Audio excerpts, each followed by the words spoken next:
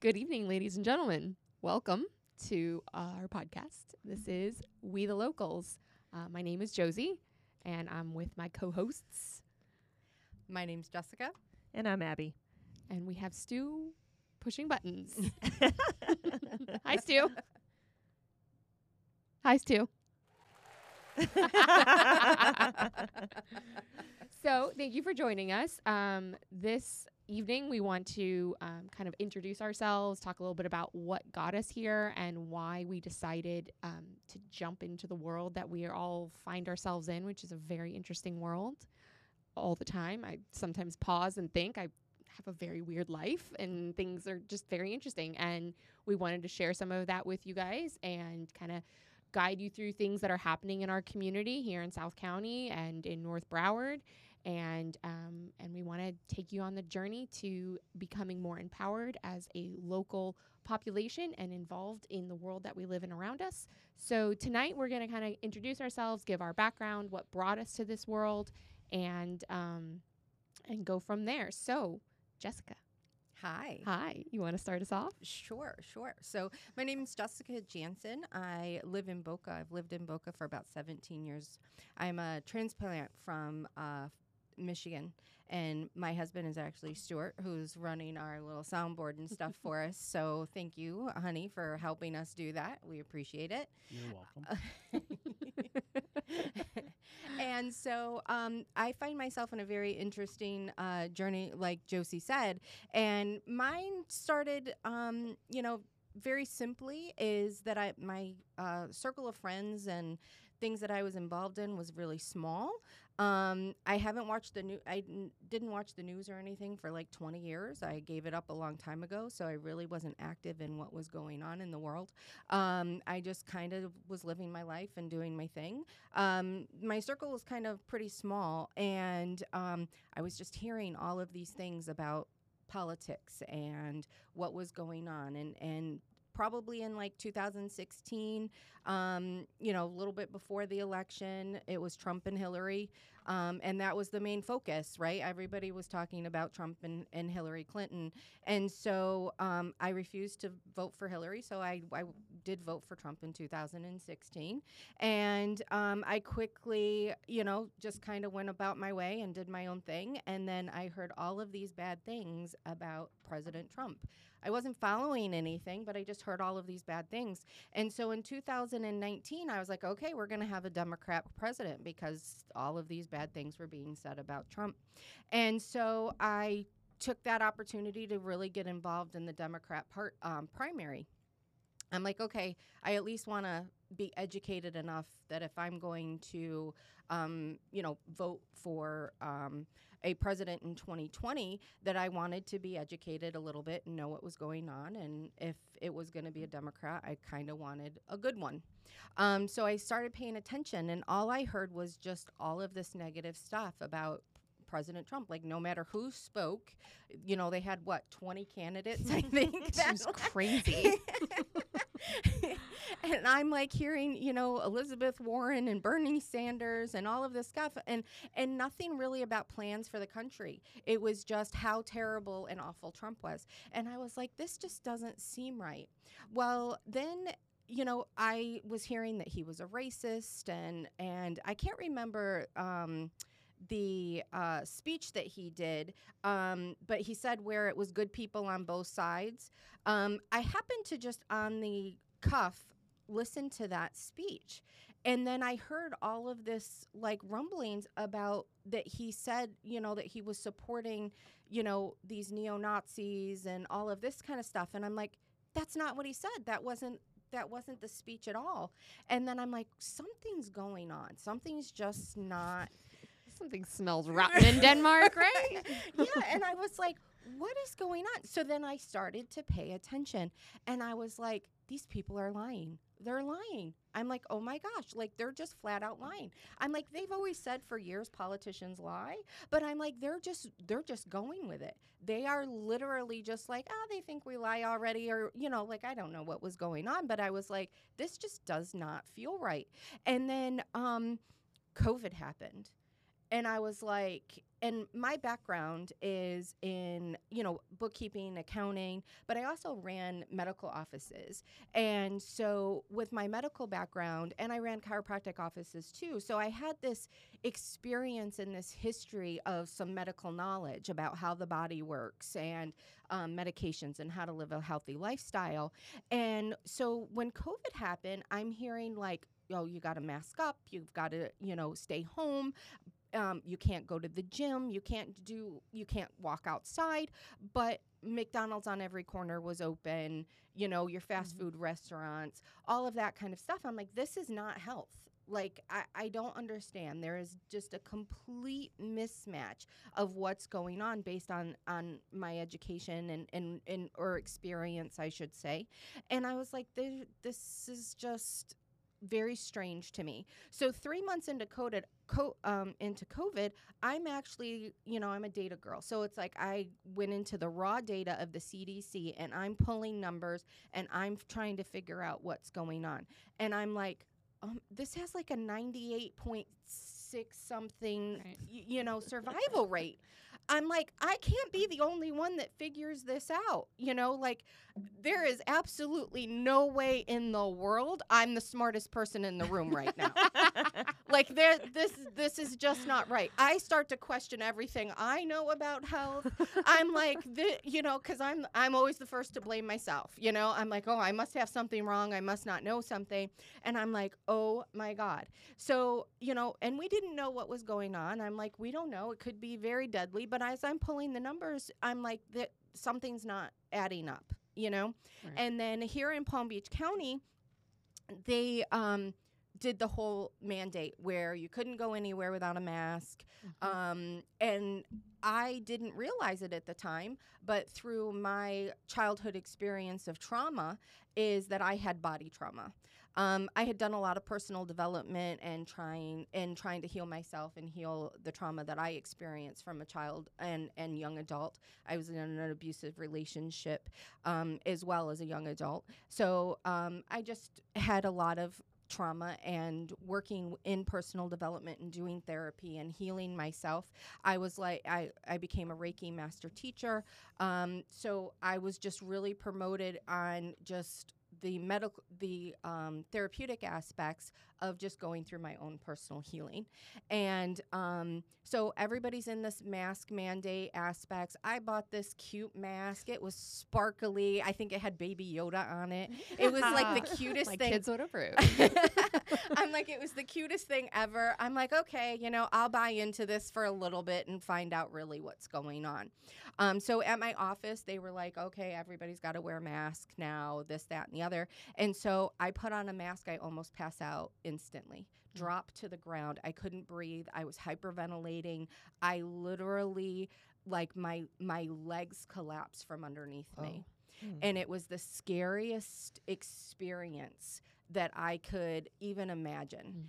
And I'm like, oh my gosh. So in my experience in healthcare and helping people through trauma and body and personal development and through therapy, I had heard the term, like body trauma, and I'm like, maybe my body is holding on to remembrance of my trauma. And in one of my traumatic experiences, somebody held their hand over my mouth, and I kept having constant visions and dreams of this, remembrance of this traumatic experience. And I'm like, what's going on? So I started to do my research and try and just kind of figuring things out, called a couple therapists that I had known and asked some questions. And they're like, yeah, body trauma is real. You can, something as simple as that can actually, your body remembers and will go in. Like, I couldn't control my body. I felt like I was almost like outside of my body looking in. And I'm like, so I'm like, I can't wear a mask. And then I was like, I refuse to wear a mask. And then I got very defiant because I was like, I'm not gonna, and you can't make me. That's it. I'm like, if you're telling me that I have to put something on my face, I equated that to slavery. I'm like, I am not okay with this. I am healthy. I know that I am a healthy individual. I know my body well. I know, through my experience, the minute that I get sick, how I feel. And I could tell, like, my husband could tell you, like, I will be like 3-4 days and I'll be like, I feel like I'm coming down with something. And then, like, I'll put myself through it. And then 24, 48 hours later, I'm come down with something and then I'm fine. And so I'm like, so I'll know if I become ill. And so it was like being told, like, you're sick when you're not sick, and I'm like, this is a virus. This is how viruses work. And I'm like, I'm sorry. I was told I had to go to work when I had a cold, or right, exactly. I would take some vitamins and go to work. I would, send my kids to school if they had the sniffles still, Yeah. like I'm like, how are we so afraid of a virus? Because like I said, I had pulled this data and I'm like, there's certain age categories and things that this is affecting more. And then doing more of the data, I was just like, this is affecting, like people 55, 60 and older that have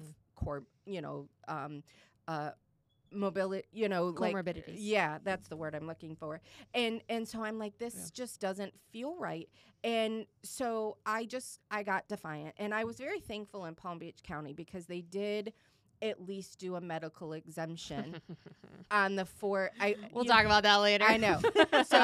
So you have to remember, I was an infant in this whole process of political aspects and how much the government rules our everyday life when it comes into a situation like that. And so I was just very, I was naive. Let's just put it that way. I think we all were, probably. And I'm just like, there's just no way. So I was like, okay, if the most people can wear masks or whatever, like, I shouldn't be punished because I couldn't. And so, but I followed the rules. I was basically, I think I was home for a good year. Like, I didn't go anywhere. I didn't do anything. I went to work and I came home. I remember having a conversation with my boss. He's like, you got to wear a mask. And I was like, no. And he's like, and I was the HR manager, which was great. Because he couldn't call HR on you. Exactly. So I was like, no. And he's like, what do you mean no? And I said, yeah, I'm not going to. And he goes, I said, if I quit, I said, if you make me, I'll quit. He goes, you will quit. He's like, you'll quit? And I'm like, yeah. I said, this is a hill I will die on. Like, I'm like, I will stay in my office. I had my own private office. I'm like, I will stay in my office. Anybody who needs to talk to me can call me on the phone. I got a refrigerator and a coffee maker for my office. I was like, look, if everybody else is scared and this is a problem, we had an office about 40 people. And so it wasn't small. But I'm like, I won't come out of my office. I'll go to the bathroom if I need to, but most of the time I'll stay in my office. And I said, otherwise, I'm not doing it. And he's like, okay, I guess we can compromise on that, And then he's like, and of course the story becomes, like, well, why can't you wear a mask? And then that irritated me because I'm like, it's nobody's business. It is absolutely nobody's business why I can't wear a mask. And being, almost forced to tell people that I was brutally raped as a teenager and traumatized was like almost like ripping a Band-Aid off over and over and over again. And I'm like, this is so toxic and unhealthy. And just your average person that's walking by you saying, you should have a mask on. Like, I wanted to punch them in the face and go, you have no idea what you're talking about or what this is. Right. And I wasn't thinking that I knew something more or better than anyone else. I just wanted to be respected for the fact that I couldn't. And I was willing to respect other people as well. And I would call businesses, like if I had to do business somewhere, you're like, hey, this is a situation and I can't wear a mask. Is there a problem if I, if I come to your business? And most 95% of the people that I would call or that I would have, oh, no problem. No problem. There's a medical exemption in the order, so you're fine. We'll just separate you from other people or whatever. And so that part, it's like most of the business owners and stuff, you could tell they were just trying to figure it out. And they didn't, like, they kind of, you could tell like they kind of felt the same way that I did, but nobody was okay with like saying it out loud. Everyone was so afraid. It was like the dirty little secret. Right. I'll speak to that later. Yeah, exactly. I can't wait to get to that one. It was like the dirty little secret. And so, so leading up through COVID, I was just like, this is just crazy. And then really paying attention to the primaries and what was going on. And then in 2020, when the election happened in November, I lost it. I'm like, this is it. This is enough. Like, this is gone. Like, the world has gone bat crap crazy. Like, I'm like, I live in an alternate universe at this point because I was like, there is no way. What's the Carrie Lake song? 81 million votes, my butt, type of thing. I'm like, yeah, this isn't okay. And so I was at home yelling at my TV like everybody else, like what is going on? And I decided, I'm like, there's got to be something I can do. I found a couple podcasts that I was getting good information from that I could verify, that I could resource. And, because I'm all about the data. I'm like, I will take you at face value, but I'm going to check the receipts and find out really what's going on. Smart. And, because I'm like, I was I was unvaxxed before it was cool. I did the hard research when my kids were little about vaccinations and things of that nature. So I knew that there was this government aspects when it comes to health and things of that nature that I just never bought into. I do have 3 daughters. My oldest is 28. I have a 23-year-old and a 20-year-old. So like, I've done my research and things regarding my children and health for a long time. And so once I found some good resources that I could kind of tap into and get some good information, I found out about the precinct strategy.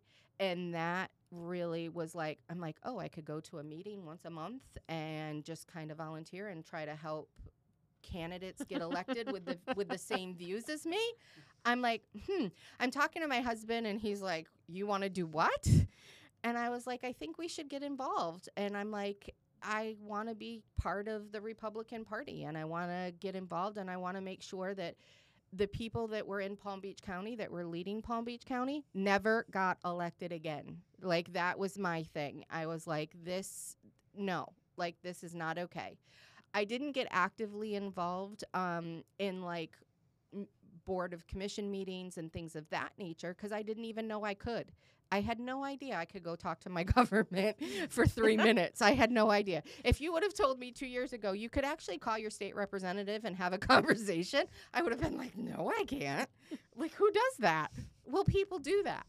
And so getting involved in the precinct strategy and joining the Republican Party as a precinct committee woman in June of 21 really is what kind of brought me to that cusp of getting off yelling and screaming at the TV and getting involved and actually doing something.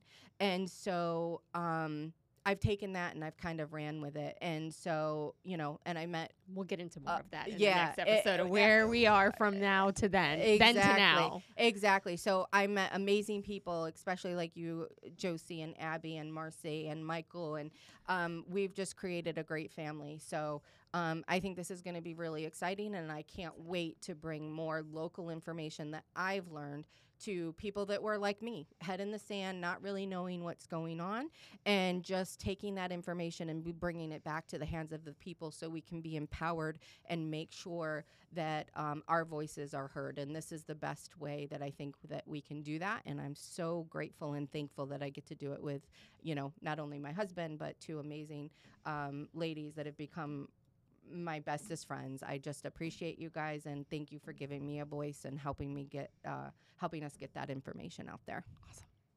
Thank you. I love it. You're welcome. good. All right, Abby, tell us your story. How did you get here? All right, so I am Abby Stafford. I am a born and raised Broward County resident. Whew. Ooh, that's a Is that Actually, a I badge of was honor or born- a badge of I was shame? born Where at are we at Holy with that? No, I'm Cross just kidding. Hospital in Fort Lauderdale. I did spend the first 6 years of my life in Boca, Oh, and okay. then my parents We'll built, allow it then. built a house in Parkland, and I grew up out in Parkland.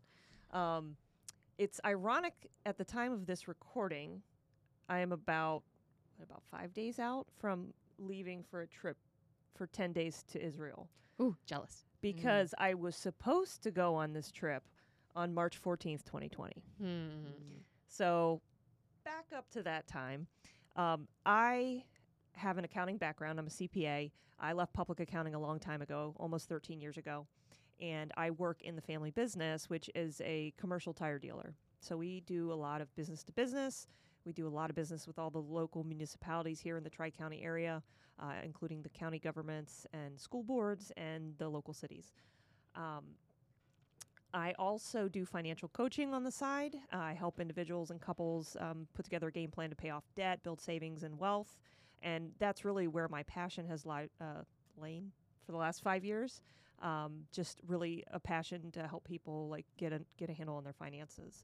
So my life was chugging along with like both of those avenues through early 2020. I had actually gone out to a conference in Denver, and the rumblings of COVID had kind of started around that time. But everybody was there was like several thousand people at this conference at the Gaylord out in Denver, and everybody's like, "Oh, just use extra hand sanitizer and all of that." So that was early February. That was Super Bowl weekend. I was out there Super Bowl weekend. And I come back, and again, I was getting ready for this trip. And the weekend before, I was supposed to leave on Saturday, March 14th. The weekend before, I'm spending time with my family, and I can't remember if it was an email or a phone call from my pastor's wife. It was a church group that was going, saying that Israel was closing its borders to all flights coming in through Europe and ultimately through the United States, and that our trip was being canceled. And I was really angry at the time because I'm like, this is a virus. Like, they are shutting down the world and they're like canceling my trip. The most important thing. Most importantly, for a be flu real. virus, Right. yes. And then later that week, leading up to March 14th, the NCAA March Madness tournament was canceled, and I was like, whoa. They're canceling sports over this? Betting? huge. Like all of this. Like, they were canceling. There was something else going on around the time that they canceled too. And I was just like, okay, like maybe this is more serious than everybody thought. And so working in the family business, working in small business, between 3 companies, we have about 100 employees. And we started having to navigate by the end of the month, by the end of March, I think Congress had passed the CARES Act, which included caveats for COVID sick leave, COVID family sick leave, like all these different things, and just trying to navigate these uncharted waters as a small business because we did start having employees. We had an employee in our Miami location that went out with COVID before the end of March of 2020. And if you remember back to that time, you had to quarantine for like 2 weeks. Mm-hmm. Getting the test and getting the test results back took like the better part of a week. Mm-hmm. There weren't that many test sites to go to, and like the CDC was mandating that these employees had to be out, they had to test negative to return to work. I mean, like the 2 weeks of COVID sick leave didn't really cover all of that in the early stages. So we're learning to navigate that the best we can. Then, everybody was staying home. It was real weird. It was real weird because I'm a single woman. I have a dog. Buster. I work with my, I work with my dad. But like that first weekend when everything shut down, like I was home by myself with my dog, and I was like, this is lonely. Like, fortunately, we were considered essential. Like, literally, Miami-Dade County called us and said, "You are essential. You have to stay open." So I went to Wow. work every single day. I never worked from home. I mean, coaching, I always worked from home, but my day job, I never worked from home. And I was so grateful because that was my social interaction, especially those early days. And, they shut the gyms down. I was an avid CrossFitter at the time. I still try to keep up now, but I fortunately had a few pieces of equipment that I threw out on my carport.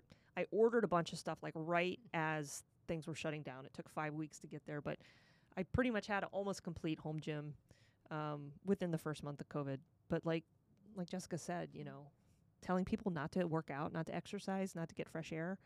And then the mask mandate started.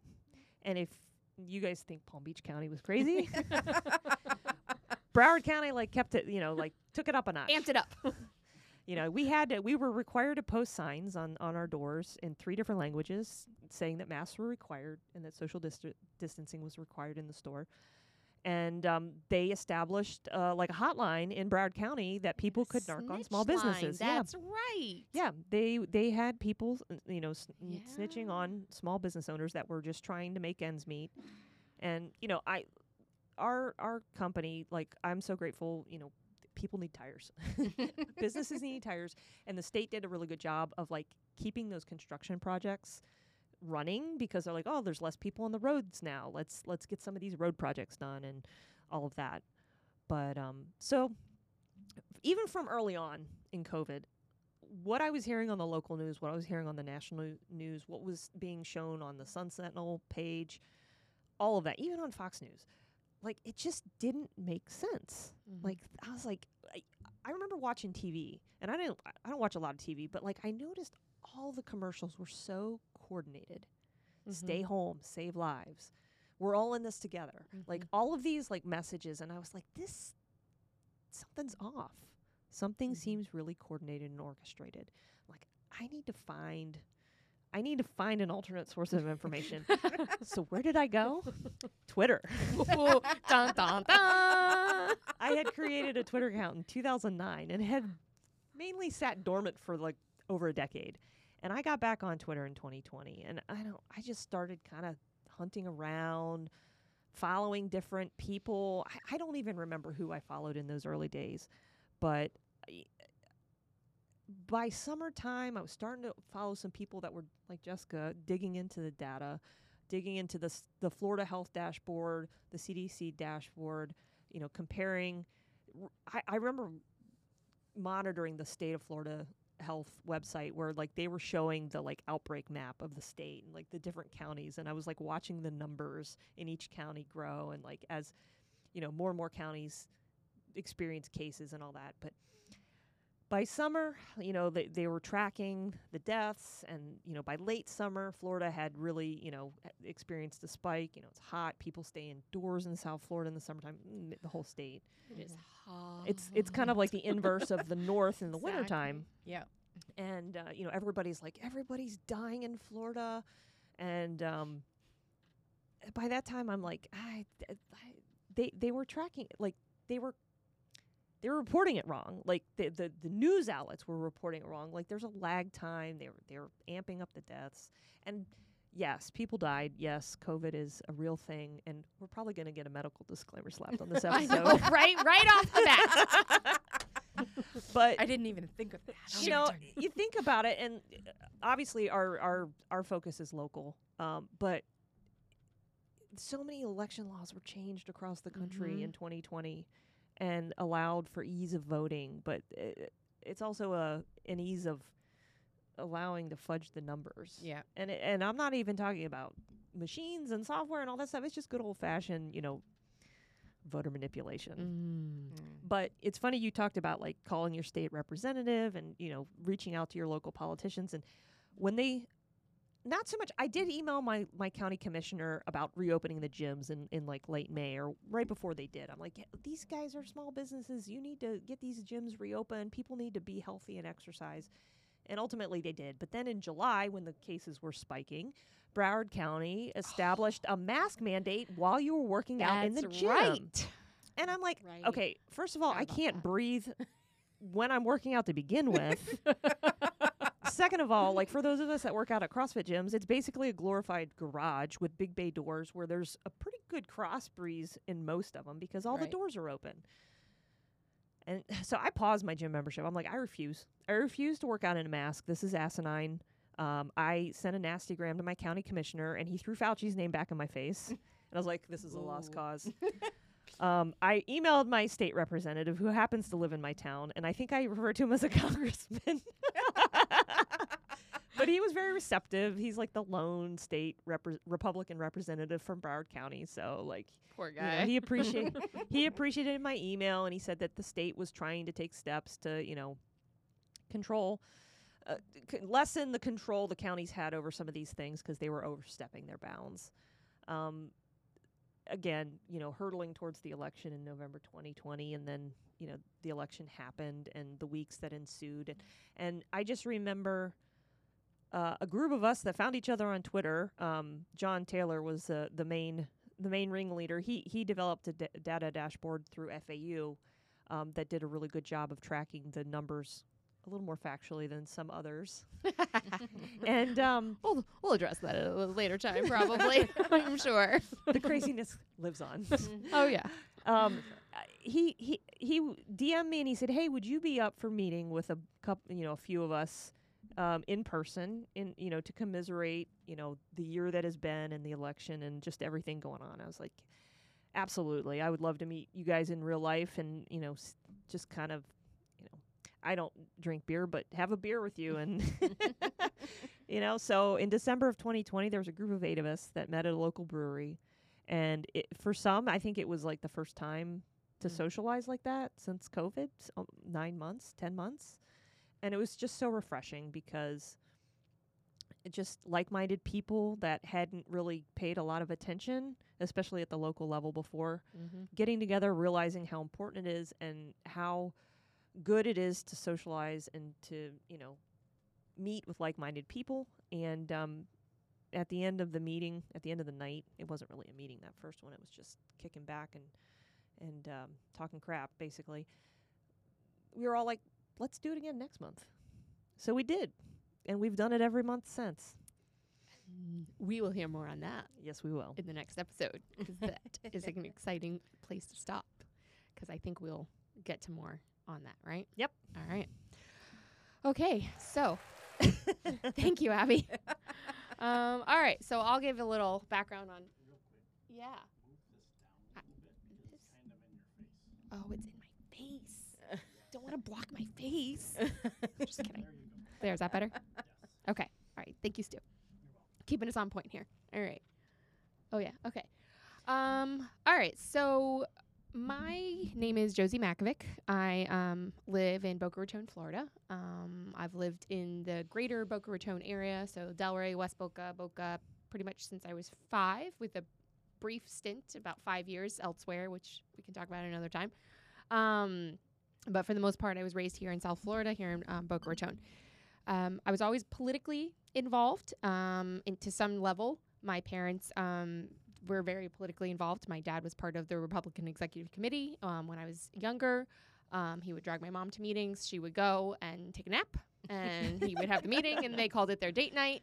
And and then he left at, you know, kind of life and so on. And I growing up, I saw George W. Bush. I saw Elizabeth Dole. I saw Bob Dole. I can't remember who else. My mom, anytime there was a rally or a place to go, she would take us. My parents have worked for the supervisor of elections for years. And so I was always raised very politically aware. Always had, I registered to vote. I couldn't wait to register to vote. And I was just always so excited and felt like I kind of knew a lot. And I did to some degree, more than an average person, but I didn't know as much as I should have known. And then to fast forward, kind of leading up into 2020, I was kind of similar to Jessica. I was always very medically aware as well. Lived a bit of an alternative medical lifestyle. Also did a lot of research in vaccinations. I was raised by hippie parents from Colorado, so that kind of spilled over into my life. They're the best. They are the best. I love you guys. And they kind of imparted a lot of just questioning, always question. My mom always asked a million questions about everything, and she would always say kind of disparagingly about herself a little bit, like, oh, I always have lots of questions. But I was like, oh, I kind of just learned to just ask questions, always ask questions. And so that's kind of what I've always done. And so it led to me having my children. I have 3 children. They were all born at home, and I was just raising them. So I was listening to always a lot of podcasts about medical freedom, about health. Kind of got me into this really was religious exemptions. So in 2015 and 2016, a wave of legislation was starting to kind of build up. So 2015, 16, 17, kind of in that window of time. Starting California, obviously, and kind of worked its Shocker. way. Yeah, I know, right? Worked its way around. So California pulled religious exemptions for vaccinations. So in case you don't know, states require children to have certain childhood vaccinations in order to attend school. Most states up until that time period, except for two, so Mississippi and West Virginia were the only two that did not allow for a parent to file some sort of religious, and or some states have philosophical exemptions. So suddenly California is pulling religious exemptions. New York started pulling religious exemptions. California then started pulling medical exemptions. So if a doctor saw that a child was vaccine injured, they couldn't write an exemption for that child. So they pulled medical exemptions. So this started to kind of build up across the country.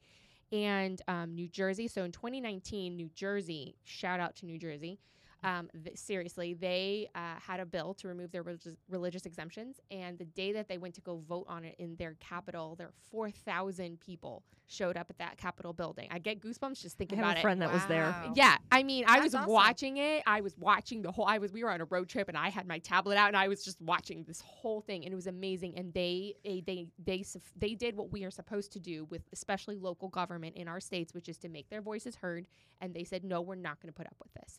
And the bill stopped. So New Jersey still has the religious exemptions. Well, lo and behold, that same year, starting in December or in 2019, in Florida, we had a senator down in Broward who wrote a bill to remove Florida's religious exemptions. So I was like, oh, no, it's coming here. This can't happen. Which senator was it, by the way? Senator Book. Oh, of course it was. Yes, of course.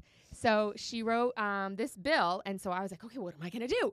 I got to find people. I got to get together. Look what they did in New Jersey. We have to be able to do that here. So I started reaching out, and I had a couple of like-minded friends, and we started building, and I met people, and we went, and it was my first time ever like having anything to do with any of my local government in any way whatsoever. We went and met with our then senators, which was Senator Radon or something like that.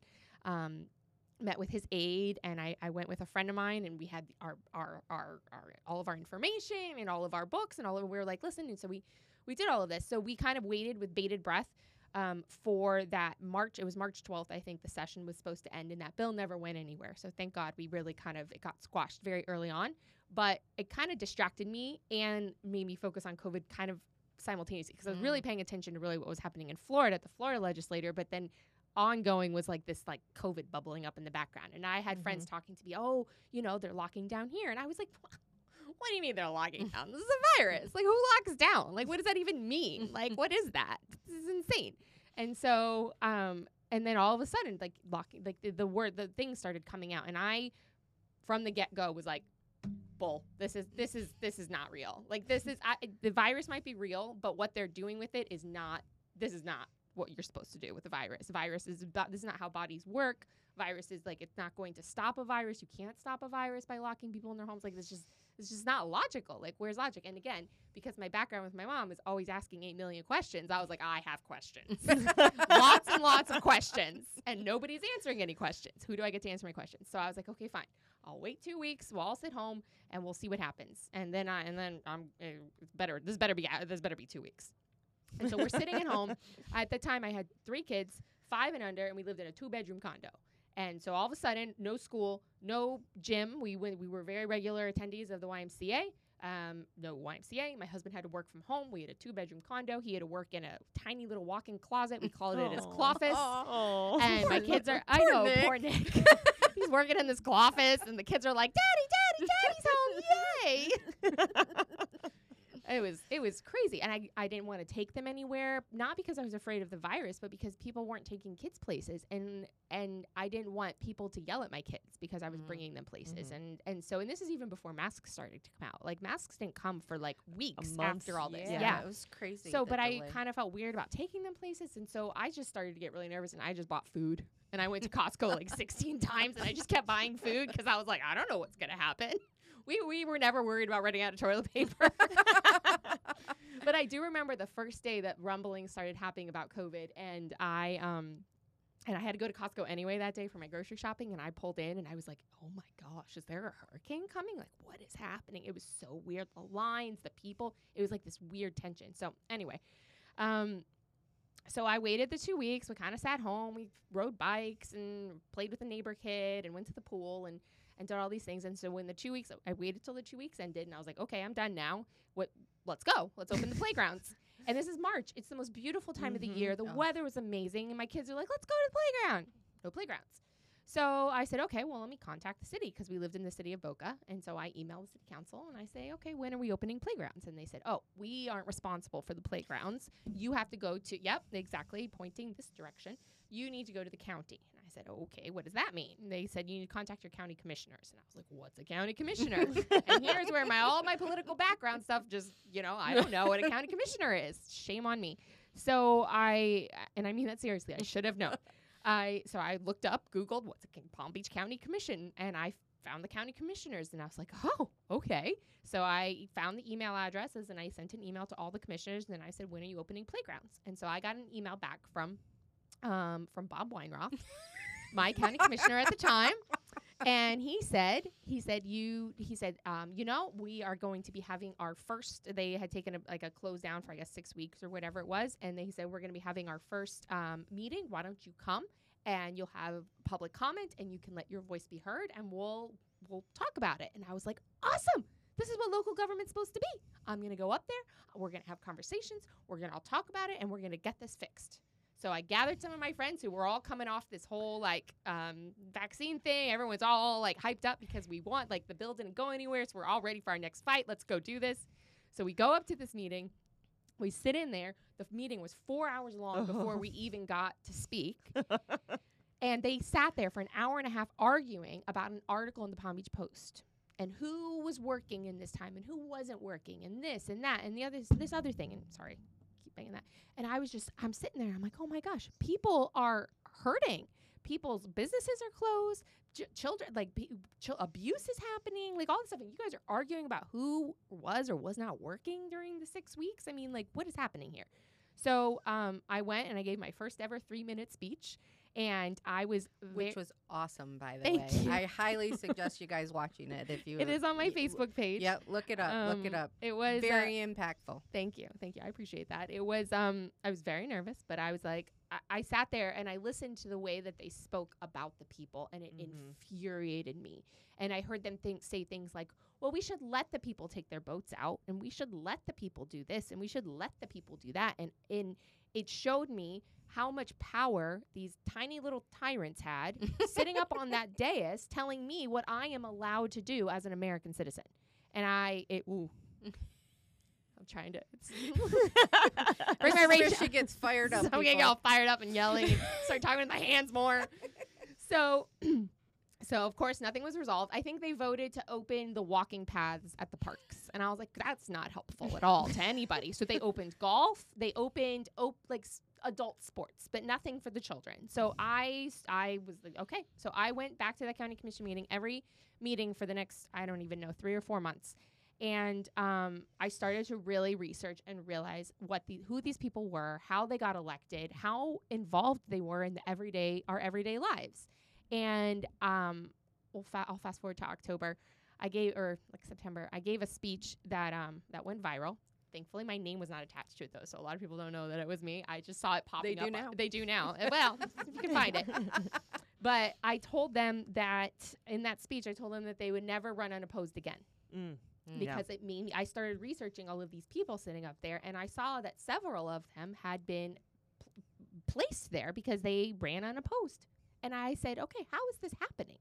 So I started just figuring out ways to get involved. I watched, same as everyone else, what was happening in Washington, the 2020 election. And I mean, we were living in such weird times. I remember talking to a friend of mine, and I was like, quite honestly, if the aliens just beamed down on my front yard tomorrow, I'd be like, this might as well happen. I mean, the weirdest things were going on.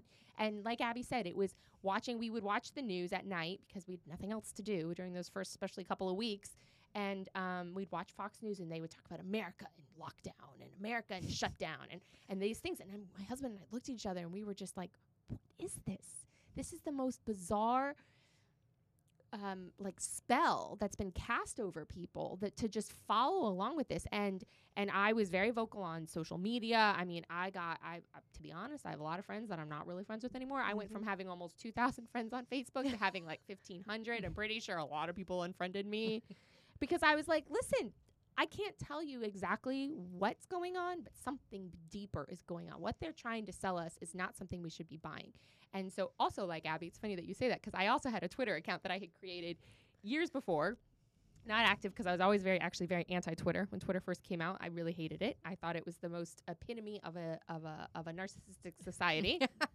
Who wants to listen to what I'm doing in 150 characters at all times of every day? I never got into Twitter. So I think I can't remember why I created Twitter. But I never used it. So but I was like, okay, there's that. Facebook is getting crazy. I was getting censored. I was getting tagged. I was getting jailed. I was all there. Maybe Twitter will be different. So I went to Twitter, and I can go back and see where I started tweeting in probably like April-ish of 2020. And so, and I'll wrap up here with this story here about the masks. And so I was tweeting. I don't even know how this woman got my name. I was tweeting something about masks. And I got a DM from a reporter, and she said this had to have been April of 2020. And she said, I'm doing a story on masks. Can I interview you as someone who is anti-mask? And I was like, I'm not anti-mask. I just don't want to wear a mask. I don't think I had been following and listening to a lot of alternative medical blogs and podcasts, and there was a lot of data and information coming out. I mean, I was listening to a podcast where they were talking about hydroxychloroquine in February. So, like, when Trump started talking about hydroxychloroquine in whatever it was, April, I was like, yeah, I already knew that. I mean, Thanks for catching up. Yeah. Welcome. But so I had all this information. I was like, sure, I'll share all my information with you. Let's do it. So I had she wrote this article, and I was in it as this anti-masker. And that was the first time that started popping up. And I was like, whatever. And so we go through the county commission. And so in June, so again, I mean, it was such a wide time. And this is why the masks were such a weird thing, because you would think with a virus so deadly, that would have been, and that was one of the tools in the toolboxes, as one of the people in the commission used to say, that would have been something they did right away. But they didn't. Everything started in the middle of March of that year. And then June 23rd is when the mask mandate came out in Palm Beach County. So all that time, we went to county commission meetings, no masks. We were living our lives, no masks. Everything was normal. And then they started rumbling, and they started talking about masks and masks and masks. And so they finally put it on the agenda. And we were emailing and talking and saying, no, this is insane.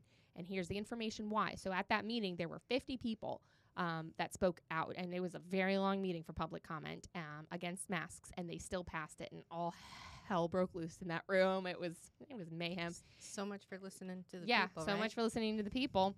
And so I joined with about 4 other people, and we had an attorney who was willing to do it pro bono, and so we sued Palm Beach County for that. And we did not get very far, mostly because we were in Palm Beach County, and we had a judge who ruled against us, even though he went to a party later that day or that same time period, unmasked. And it was crazy. That. Yeah, he did. We caught him at a party, at a buffet, buy food, not wearing a mask. At the same time that he ruled against us, saying that masks are so important, and it was just such a sham. And it was so the case eventually got dismissed because DeSantis, when he came in and made it moot. Made it moot, exactly. But so if you want to Google me, there's some fun articles out there about me. Was that the lawsuit that Anthony Sabatini was involved in? No, that was a different one. He was involved in one in Broward. Yeah, that's right. We had a different attorney who, we tried to get Anthony to work with us, but he was already working in Broward, and we had an attorney who was involved in Palm Beach County stuff already. So he was great. He actually lives in Orlando, I think now. His name is Leo, and he was really good. And there was a couple of other attorneys who jumped in, and through it all, I learned a lot, and I met a lot of really cool people. I hadn't even met you guys yet at this point. This is still like, in 2020. And, but it brought me to a place where I realized that I could never just, I've always been this way. You cannot just be quiet when you see something going on that you have to ask questions about. And when you don't get questions, when you don't get answers, that means you probably should keep asking questions. And that, I think, was the thing that infuriated me the most when I would stand in front of the county commission, is I would ask them questions, like real questions, and they would say, thank you for your comment. And I was like, it wasn't a comment. It was a question. And you're not answering me, and I pay you to answer me, and I'm not getting answers. And so that kind of brought me all the way here. It kind of did the next steps, and to which we can get into more in the next episode about where it all took us all after that. But that's my intro into politics and the local world. And it really did show me how important the local government is. And that's why I think we've all decided that local is where we want to focus. That's why the podcast is We the Locals, because yes, it's important to keep our finger on the pulse of what's happening in Washington and around the rest of the country. And it's good drama. It's good drama. Oh yeah. So much drama. So much drama. Exactly. Such good drama. But what we can affect, the change that we can affect in the world is our own little circle. Our hula hoop, as my mom likes to call it. You can only affect what's in your hula hoop. And so, our cities, our counties, our cities, our counties, our state are our hula hoops. And that is why it is important to know what's going on, to be involved, to know what's happening at your city council if you live in a city, to know what's happening at the county commission, and see what are they doing? How are they spending our money? Why are they raising our taxes or lowering our taxes? Did they really lower the taxes, or was it something else? And where is, the almost $7 billion budget that we have here in Palm Beach County going? And do you know what Broward's budget is? I'll have to look at the 23-24 budget. Yeah. I know they were workshopping it today. Yeah, I know we're about to go into budgeting too. So it's up there too. I'm sure it's probably comparable, if not higher. Maybe more. Yeah, it's probably higher because I think Broward has a higher population. Exactly. So we need to know what's happening, and that is why I think we all felt we've talked about this for a long time, starting a podcast, and I'm really excited that we're here and that we're finally moving forward with it. And so, anything else before we wrap up for tonight? I think I'm good. I'm just excited, and like we've always talked, but just to kind of hear your guys' stories, kind of like from the start to like what got you to the point where I met you. I feel like I was left out at that the beer part in the beginning, like I feel like I kind of crashed the party afterwards, so it's like I felt like I missed out on that part. So to like hear you guys a little bit was very interesting and very cool to kind of get to know you guys a little bit better. And I think this is going to be really exciting for us and for, Palm Beach and Broward counties for sure. So I'm excited to keep this going and seeing where this leads. Yeah, and I hope that we can get other people here in the area to nerd out as much as we do on talking about local politics, because as we've been planning for this podcast over the last couple months, and we do our weekly meetings, and it's like a gab fest every Thursday night where we just spill the tea on what's going on in our cities and our counties, and oh my gosh, it's our version of therapy. It is, but it is. I hope so too, because I'm like, man, people. I mean, I sat through a city council meeting the other night, and I was like, I wonder, am I weird that I find this fascinating? I mean, some of it's very boring, but no, you're not weird because I'm right there. All right, you. See, thank you. I'm just hoping. So yeah, we're hoping. Tell all your friends, hoping that we can. Were we all at city commission meetings this week? Probably. I wasn't there, but I watched. She watched it. I've watched the twitching. Well, I guess I've been in the commission meetings. Yeah. So, all right. So I think that's a good place to stop for this episode, and then we'll get into where we went from there, our humble beginnings, and up until where we're at now. Yeah. Awesome. So this is a little bird's eye view of local politics, and hope that you enjoyed everything tonight. You can check us out at WeTheLocalsPodcast.com. Check us out. Put us into your contact information. Subscribe to our newsletters. Hopefully we'll be able to get more information out soon. So have a great night, everybody, and be sure to stay local.